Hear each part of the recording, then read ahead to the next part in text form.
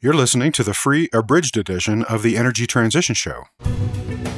American coal, nuclear energy, natural gas, hydro, solar power, wind turbines.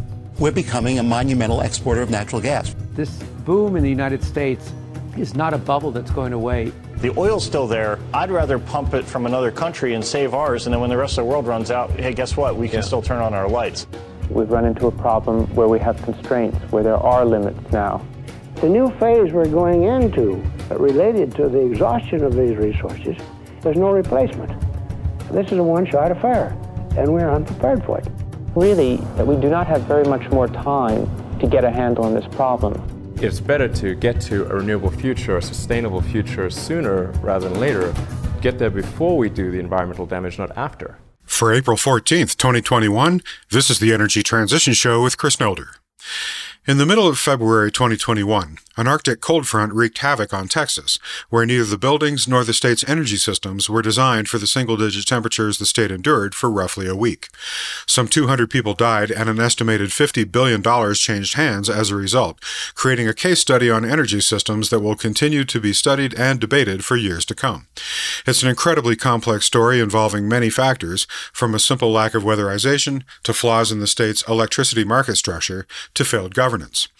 And as such, it really defies any simple, tidy explanations, although there were plenty of such hot takes flying around during and in the immediate aftermath of the crisis. Which is why our listeners strongly encouraged me to do a show on the topic, knowing that in classic Energy Transition Show form, we would take the time and effort to really explore the full picture of what happened, as well as what needs to be done to keep it from happening again. And indeed, they assured me that they still wanted us to tackle the topic, even though our show on it wouldn't launch for at least 2 months after the crisis had disappeared from the headlines. Because we don't do hot takes here, and 2 months is pretty typical for developing an episode in our process. Some take much longer. So, by popular demand, here you go, our slow take on the Texas blackout of 2021. And because it's such a complex topic, I needed not 1 or even 2, but 3 Energy Transition Show alumni to help me address its many facets. So I invited back to the show Texas resident and journalist Russell Gold of the Wall Street Journal, who you'll remember from our discussion in episode 98 about his book on building new transmission lines, Professor Emily Grubert of the Georgia Institute of Technology, who you'll remember from our recent conversation about methane leakage in episode 140, and legal scholar Ari Pesco of Harvard Law School, who you'll remember from our discussion about legal challenges to PURPA and FERC in episode 43. Between the 4 of us, I think we managed to at least touch on all of the important threads of this important and tangled story, and hopefully untangle them just a little. It's also our first ever show with 3 guests, so I hope you will find it worthwhile. Then in the news segment, we'll review a slew of new bills introduced in the Texas legislature in the aftermath of the crisis. We'll break down the write-downs that the world's top international oil companies just recorded. We'll have a look at a new study on the effects of fossil fuel particulate emissions on health. We'll consider the climate implications of China's latest 5-year plan. And we'll applaud the latest moves of the Biden administration to put the U.S. back on the right track for climate action. And now our conversation with Russell, Emily, and Ari, recorded March 19th, 2021. So let's bring them back into the conversation now. Welcome back, Russell, Emily, and Ari to the Energy Transition Show. Thanks for having us. Hey, Chris. Glad to be here. All right. So today we're going to talk about what went wrong in Texas during that cold snap in February, and we're going to talk about what should be done to prevent such a thing from happening again. Now, this is an incredibly complex topic because it entails questions about how the Texas grid is constructed and operated, how it's governed, its lack of resilience, the strengths and vulnerabilities of its various kinds of electric generators, the interdependence of its electricity and natural gas infrastructure, its market structure, and ultimately the risk that climate change poses to its current configuration, and how all these factors conspired to produce a systemic, multifaceted, and ultimately cascading failure. So there's just a lot of different facets to this topic that we are going to try to address today. But before we do that, with your forbearance for this long preamble, I just want to try to get the basic facts out of the way first so we can move on from there. So starting on February 11th, a blast of Arctic cold weather descended through the middle of North America, reaching all the way down to Texas. Temperatures in Austin plunged from 77 degrees Fahrenheit on Monday, February 8th, to just below freezing on Saturday, February 13th, and then continued down into the single digits overnight the following Monday and Tuesday. Temperatures did not rise above freezing until Thursday, February 18th, and then recovered into the low 60s by Saturday the 20th. So the middle of the state was roughly at or below freezing for about a week. Grid power demand soared toward levels that are normally only seen in Texas during the peak of summer demand as customers try to stay warm in houses that are, by and large, not insulated for such temperatures. Texas's energy system is not designed for such cold temperatures either, and all of its power generators started to fail in various ways. 185 generating units, including gas and coal-fired power plants, tripped offline. Wind turbines in West Texas froze. Nuclear unit near the Gulf of Mexico went down for more than 48 hours due to a frozen gauge. Gas-fired power plants could not get gas delivered because the gas mixture froze inside pipelines, among other things. And gas production in Texas fell by 45%, exacerbating the shortage. Ultimately, about 4 million homes lost power, some for 3 days or more in a row, during the freezing temperatures. People resorted to burning their furniture and sitting in cars with the engines idling to just try to stay warm. The freezing temperatures also caused many pipes to burst and several municipal water treatment systems to fail, leaving some without water or power and causing municipalities to issue boil water notices. An unknown number of people died, including children, in the disaster, some from freezing and others from carbon monoxide poisoning, among other causes. The property damage bill has also yet to be calculated. The political leaders in Texas, including Governor Greg Abbott and former Governor Rick Perry, immediately blamed wind turbines for the failure, and Texas Senator Ted Cruz joined Abbott in trying to somehow blame the Green New Deal, which was absurd, of course, because the Green New Deal has never been anything more than an idea and certainly had nothing to do with Texas's energy system, although its figurehead sponsor, Senator Alexandria Ocasio-Cortez, is a favorite political target of Republicans, so maybe that accusation had a certain truthiness for some of their constituents. In reality, as compared with the grid operators' expectations, wind accounted for about 3 gigawatts of the state's expected generation capacity that didn't perform. Gas accounted for about 18 gigawatts, coal accounted for about 6, and nuclear lost about 1 gigawatt. Solar has the smallest share of power generation in Texas, but it actually produced about 50% more than expected, supplying about 3/4 of a gigawatt in total. So that's the short summary of what happened. Ultimately, this was a cascading failure of multiple systems, and we're going to talk about all of that. But maybe we could start here. If the Texas infrastructure had been winterized to withstand these sub-freezing temperatures, might none of this have even happened? And they all could have been, because all of the systems that failed in Texas work just fine in sub-freezing conditions that regularly occur in other states. So what do you think? If Texas were to winterize its systems, would that avoid all the other complex issues that have become a feature of this crisis? Russell, you want to take the first crack at this? Sure. First, you would have to winterize everything. I mean, from the wellheads in the Permian Basin all the way through the transmission system. Everything in its own way failed in this cold weather. So it's not just a matter of winterizing the power plants. It's not just a matter of making sure the wind turbines have de-icing. You really have to go back and make sure that when the oil and gas is coming out of wellheads in the Permian Basin, the produced water isn't freezing and shutting down production. So that's the first step, and nobody has even come close to putting a dollar tag on that. So we don't know how expensive that's going to be. The Texas energy system is set up to survive 120 degrees. You know, these really extraordinary summer days, it's not set up to survive 10 degrees. And the extremes, we're used to one extreme, not the other. So if you were to winterize, it would be expensive, but yeah, the system would be a lot more resilient. Emily, what do you think? Could winterization really be the simple answer to preventing this from happening again? Or was the mere fact that not all of the generators were planning to be needed at this time of the year also a significant limitation? And aren't we really talking about winterizing more than the electricity and gas systems anyway? Yeah, I think with all of that, that's all really, really important to consider here, because I think there's a couple of different elements of this question. So first of all, could winterization be the simple answer to preventing this from happening again? I think it really depends on what we mean by this.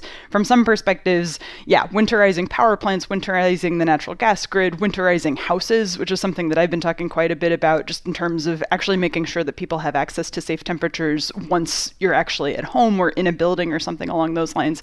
All of those types of strategies could have helped helped a lot in terms of keeping things on that we expected to be on. I think the point that you bring up, though, about some plants just not being available during this time of year because the grid is designed in Texas for much higher peaks in the summertime is also a piece of this. But yeah, overall, I think when we talk about this as a really cold weather event that led to a lot of bad outcomes with the power out, it's a very different type of priority maybe than thinking about preventing people from dying when conditions are outside of design standards. And so thinking very carefully about this as a whole integrated system, not just of the supply side, which did fail, but also of our demand side, which also frankly failed, with a lot of people not having access to sufficient shelter under these circumstances. There's a lot going on here, and it's a hugely complicated system. Well, if winterization is the answer, then thanks you all for joining, and we'll wrap it up there. No, I'm just kidding. All right, from a regulatory perspective, is there any entity at the state or even the federal level, like maybe the North American Electric Reliability Corporation, or NERC, that would have the authority to require winterizing all of these systems that failed in Texas? And if not, is there any authority that could require that? Yeah, so let me start in Texas. The Public Utility Commission of Texas, following this catastrophe, initiated a rulemaking to establish weatherization standards. It already has rules that require generators to file emergency operations plans, and those plans have to address critical failure points in each generation source, including weather design limits.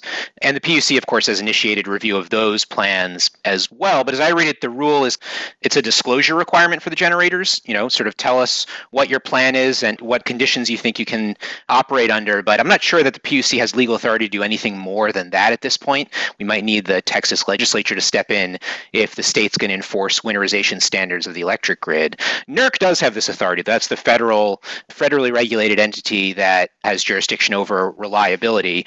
Coincidentally, it actually initiated a standard-setting process for generator winterization following a January 2018 cold weather event. And that standard that they proposed would have required generators to have cold weather preparedness plans, and that would have included freeze protection measures. But here's the twist. Although NERC had actually been working on this standard since 2019, it came up for a vote in the NERC process just weeks after the Texas catastrophe, so in early March, and the industry actually voted against it. And so a lot of the opponents were from cold weather areas that basically say we don't need another NERC rule, we know how to do this. But FERC has authority to go back and order NERC to create a weatherization standard, and so maybe we'll have to see if FERC does that, after it finishes its report on this. One quick final note on this is that when the Public Utility Commission, as I could find, last looked at this issue, a lot of generators pushed back on the idea that they should have to report on their operational limits due to cold weather. And ERCOT was against this reporting requirement as well, basically saying that this information is unreliable, and that when there was a cold weather event in 2011, generators that said they were going to be able to operate actually failed. And generators basically said, we actually don't know what our cold weather operational conditions are going to be. So I think this is a complicated issue. It kind of sounds simple, let's just weatherize, but I think it's not that easy. And that's all on the electric side. I don't know if there's anybody that has authority to do this on the natural gas side. Emily or Russell, anything further you want to add? Well, in answer to Ari's question, the Railroad Commission of Texas has the authority, presumably, to increase winterization requirements on the wellhead side. That's one of the issues that Texas is facing right now, that we've got this incredibly interconnected system of gas and power generation, but power generation has one set of regulators, and the oil and gas system has a different set. The governor appoints the regulators that oversee the electric side. The Railroad Commission, the oil and gas regulators, are elected. So they say they work together, but they can be at cross purposes sometimes. And I'll add on the building side, we've seen actually quite a bit of news over the last couple of months about increasing efforts to restrict local governments from being able to require tighter building standards. So again, a little bit aside from the energy supply side of this conversation, but when we think about the energy system as a combination of supply and demand systems to provide energy services to people, the fact that we're starting to see lower ability for local governments to actually demand better efficiency in buildings is actually, I think, part of this story as well. Again, slightly different targets maybe, but we do see lower authority than I think may have been true even a few years ago. Yeah. All right, well, let's move beyond the winterization question now and talk about the structural issues that led to this fiasco.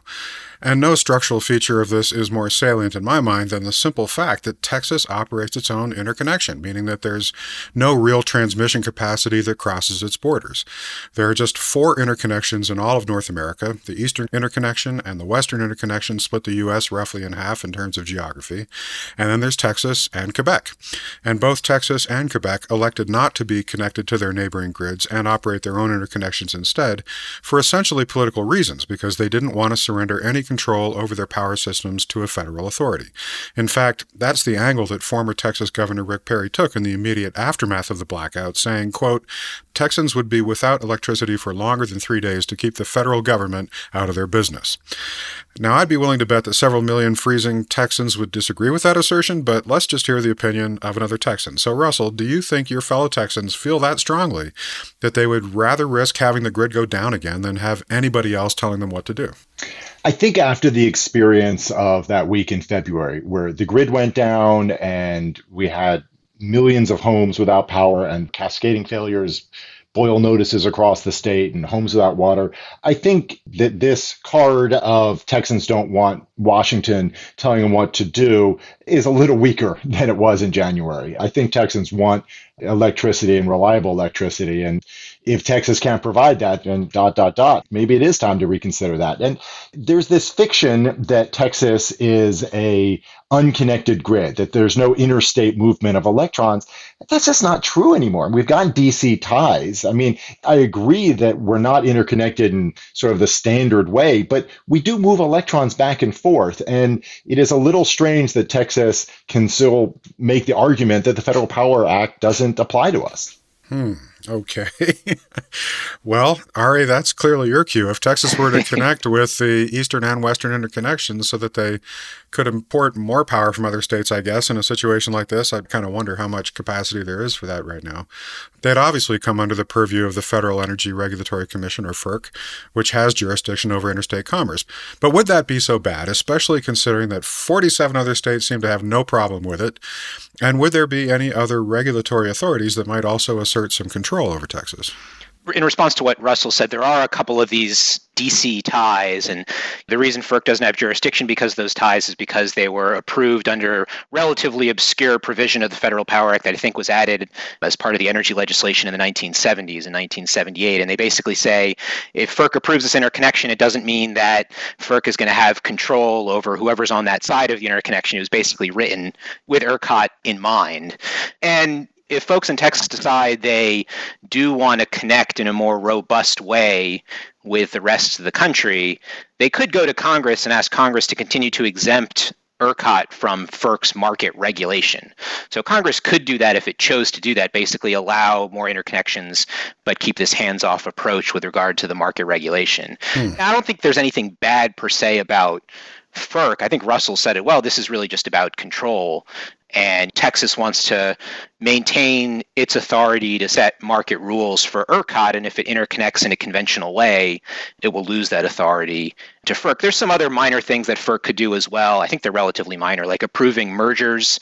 I doubt that's really anybody losing sleep over that in Texas, but if they did interconnect, then FERC would have authority over that as well.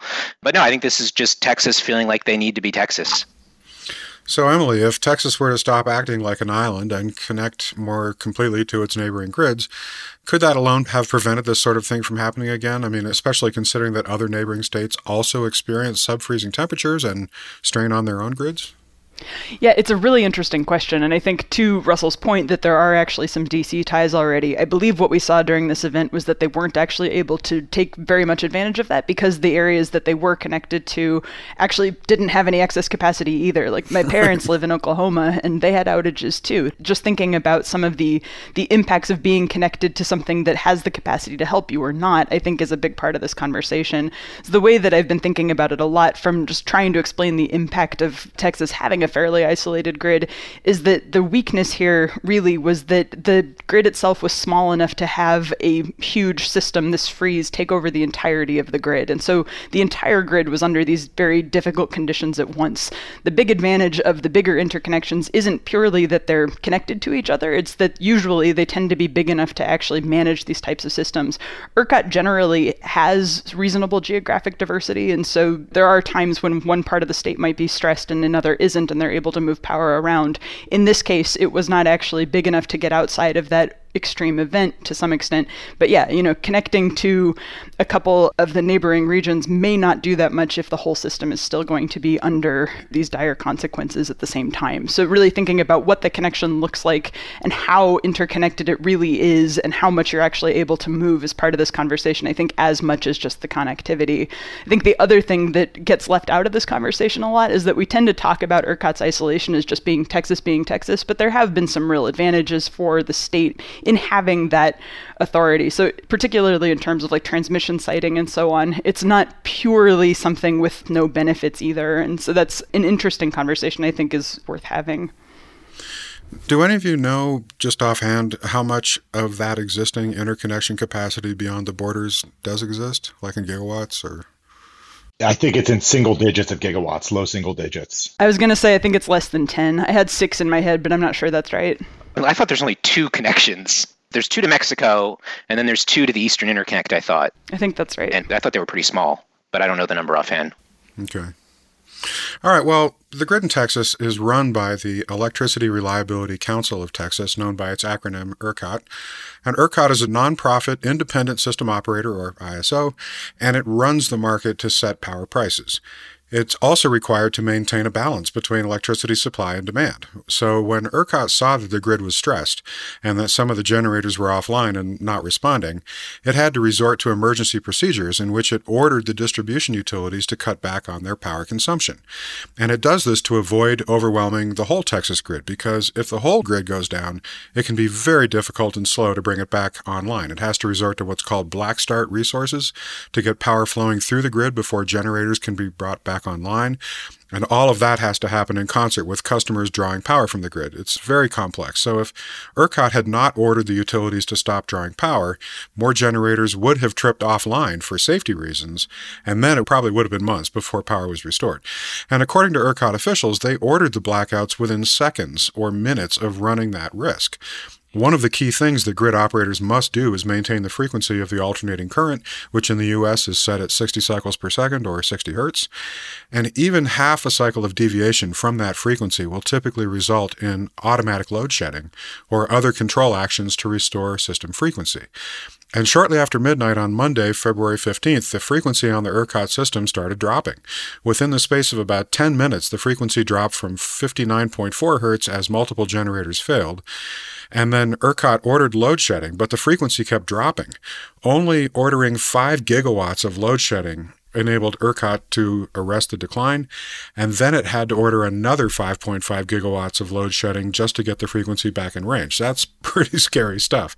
So, Russell, although nobody faulted ERCOT for ordering the load shedding to keep most of the grid operating, there have been some criticisms leveled at them about who was plunged into the blackout and whose power stayed on. Do we know how those decisions were made, and is there any reason to think that in the aftermath of all of this, there will be questions about the equitability of how the loads were disconnected? I remember, for example, hearing one anecdote from somebody who was in the blackout saying that they could look across the street to empty downtown office buildings that still had their lights on and wondering how that could have even been possible. Yeah, I mean, this question's come up before the Texas legislature, and there are a lot of people who are really angry because we were promised rolling blackouts. These blackouts did not roll. We had people who were without power for 3.5, 4 days. Part of the problem is that there was such an extraordinary level of load shedding required, 20 gigawatts, 25 gigawatts, that the local transmission and distribution companies ran out of options. So, for instance, the municipally owned Austin Energy, the CEO testified, I think they've got something like 400 feeders on their system.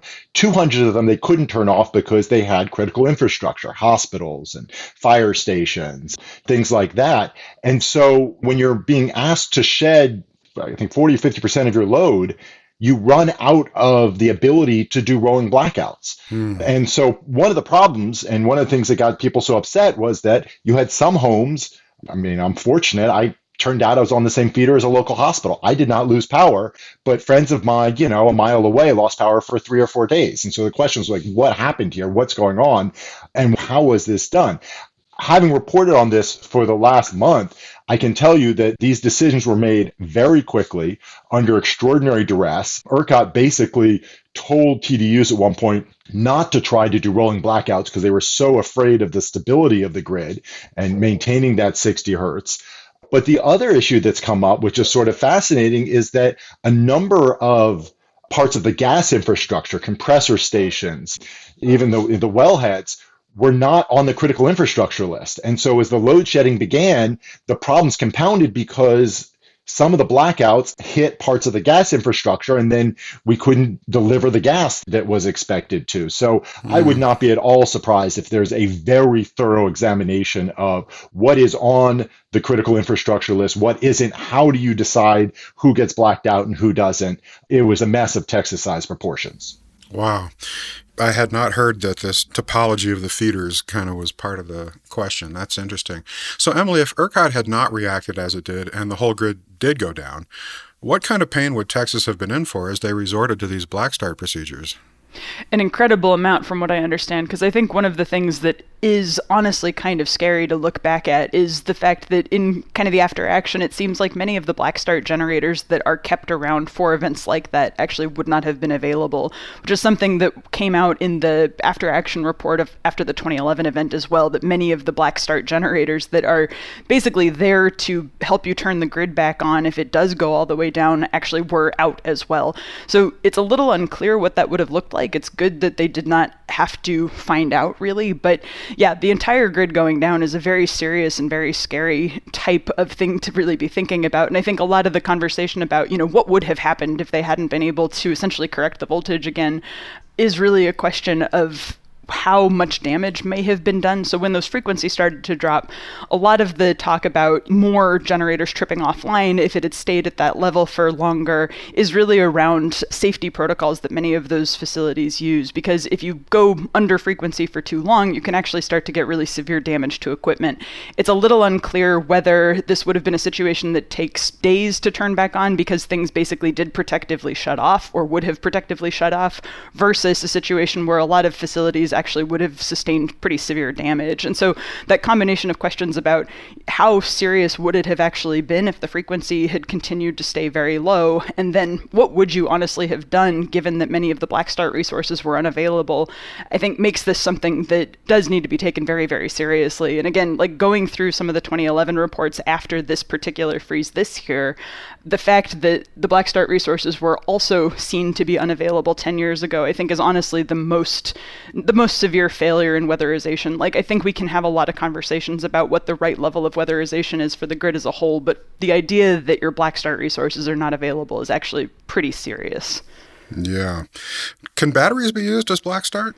I believe if they're designed with that functionality in mind, they can be. I'm not 100% sure exactly what that means in terms of system architecture, though. Yeah, because obviously there needs to be a component to generate some synthetic inertia, right, if you don't actually have the spinning mass. Yep, and a lot of grids have more hydro than Texas does. Texas has a bit of hydro, but oftentimes those resources are pretty useful for black start situations as well. What about this topology issue that Russell just brought up? Is this something that's been studied? Yeah, I think we have seen some discussion of the fact that I think we're a little bit less good at turning things off precisely than we thought. What's really interesting, and I haven't seen very specific investigation of this time around, frankly, is that watching the way that some of the California reactions have happened with respect to the public safety shutoffs and things like that over the past few years, that system has actually gotten better at isolating blackouts and really trying to control precisely where it's going and when. And from what I understand, there has been actually quite a lot of learning in terms terms of what those communication protocols need to look like, what you need to understand about the topology of the grid, et cetera, to try to limit what those blackouts actually do. So I suspect there could be some interesting lessons just from the fact that California has had to think very carefully about how to plan for rolling blackouts in advance in a way that most other places haven't had to yet. But yeah, this notion that you basically have winners and losers in power outages based on how close you are to critical infrastructure that probably does tend to be located in certain communities over others and so on and so forth. It's an environmental justice question, it's an equity question, and the extent that we know precisely what this looks like everywhere, I think, is less than what we would like. I mean, maybe this also argues for the value of smart DERs. Like, what if ERCOT could have ordered individual appliances offline instead of just cutting off power to a feeder?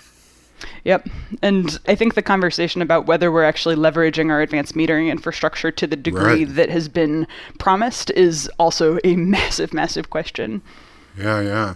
So, Ari, what do we know about how ERCOT chooses which utilities are going to have to shed their load and how those utilities choose which customers are going to lose power? Because it really is up to the kind of that distribution utility level. And are there possible legal claims here about whether those decisions were made fairly and equitably? We hope you've enjoyed this free sample of the Energy Transition Show. Our full episodes cover much more and are generally at least an hour long. In addition to 2 full new episodes each month, subscribers can also view interactive transcripts of our interviews and explore our extensive show notes with links to all of the research resources and news items for each episode.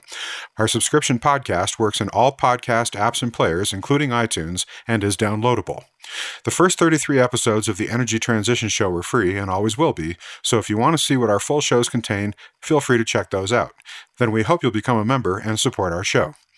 In order to bring you the most unfiltered, unbiased, honest information we can produce, we have elected not to take any sponsors or advertisers.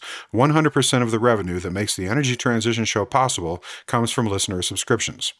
To become a subscriber and enjoy our full offerings, just point your browser to energytransitionshow.com and click the Become a Member button. There are several ways to become a subscriber. Annual subscriptions, which include full access to our entire back catalog of full-length episodes, are just $60 a year or $5 a month. Monthly subscriptions are just $6.99 a month and give you access to the 2 most recent episodes. Single episodes can be purchased for $7 each. We also offer half-priced annual subscriptions for universities. Students can purchase individual subscriptions, or professors can purchase bulk subscriptions for their classes. Numerous educators now use the Energy Transition Show as coursework, and their testimonials are available on request. And finally, we offer site licenses with group discounts on annual subscriptions for all members of institutions, such as corporations, nonprofits, and universities. So join us today and support our ad-free, hormone-free, organic, handcrafted, artisanal podcast featuring high-quality, cutting-edge interviews and news about the most important story of our time, energy transition. Now a quick look at some recent news items. Item 1. Predictably, the Texas legislature is moving a whole Texas-sized passel of bills in reaction to the February crisis, and equally predictably, they're all over the shop, reflecting both appropriate action and merely convenient politics. But in my estimation, it's a piecemeal approach that falls well short of a coherent strategy to develop a more resilient energy system and electricity market. Here's just a brief sample of the bills. House Bill 11 outlines weatherization requirements for utilities. House Bill 12 orders a study of a statewide alert system for power outages. House Bill 13 would establish a new agency, the Texas Energy Disaster Reliability Council, to manage and prevent the kind of emergency that happened in Texas. Senate Bill 13 would require state investment funds, including state pension funds and Texas's massive K-12 school endowment, to divest from companies that divest from fossil fuel companies, and it would give the state immunity for doing so. An early version of the bill directed the state comptroller to create a list of companies and funds that boycott fossil fuel companies and allowed the Attorney General to take enforcement action against state funds that do not divest from companies on the list. House Bill 17 is a preemptive effort to head off any bans on new natural gas hookups. It comes after the city of Austin considered such a proposal, as more than 40 cities in California have already done.